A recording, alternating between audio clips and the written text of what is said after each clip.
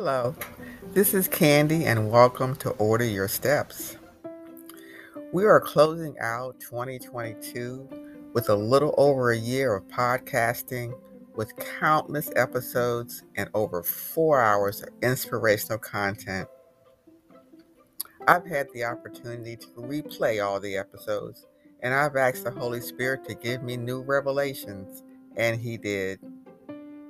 This has been no less than extraordinary, as I've run out of adjectives that would accurately describe this experience thus far. All the episodes seem to flow together as if they were all a part of one single message, and the word of the Lord came forth throughout. And I am by no means a Bible scholar.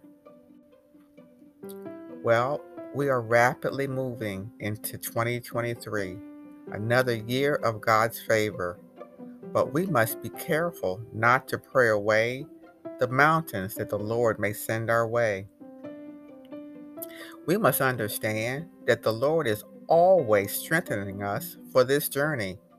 So there will be times that the mountains just won't move. So we may have to go around them or maybe even over them.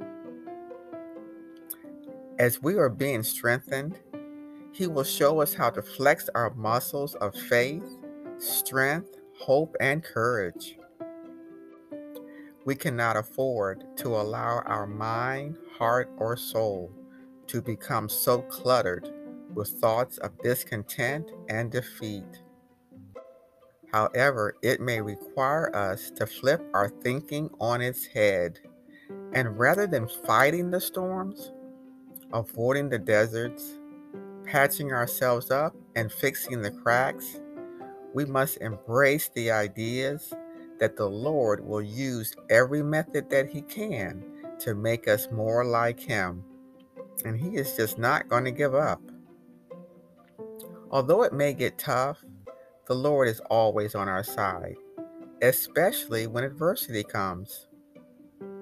I read that it is impossible to succeed on this journey without going through adversity. Impossible.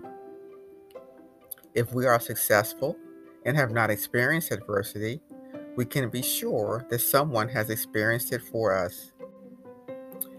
If we are experiencing it without succeeding, there's a very good chance that someone else will succeed one day because of us. Either way, there is no success without adversity. Winston Churchill wisely stated that success is never final. Failure is never fatal. It is the courage to continue that counts, especially when the journey gets tough and the mountains get high. Isaiah 40 says, "Every valley shall be exalted, and every mountain and hill brought low. The crooked places shall be made straight, and the rough places smooth. The glory of the Lord shall be revealed, and all flesh shall see it together, for the mouth of the Lord has spoken." Well, we're entering a new year, 365 days of endless possibilities with God's grace and favor. I quote, "This is a time to get organized and to tie up loose ends. We need to be clear and unencumbered for the next leg of our journey. We have already come a long way. Pause and consider where we were a year ago and put it behind us. This is a new day, a new year with new possibilities." And that's from The Spirit of Prophecy by Marsha Burns, with some paraphrase. But as we continue to listen to the Holy Spirit, we will not only hear His instructions and directions for our journey, but we will hear the answers to our many prayers. The Lord promises that eye has not seen, nor ear heard, nor have entered into the heart of man the things which God has prepared for those who love Him. Now, before I leave you with my last podcast of 2022, I'm asking for your continued prayers as the Lord extends my territory.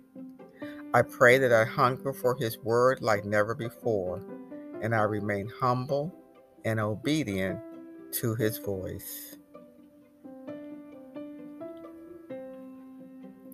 Well, as always, I pray that you've enjoyed this week's episode and something has been said to inspire and encourage you.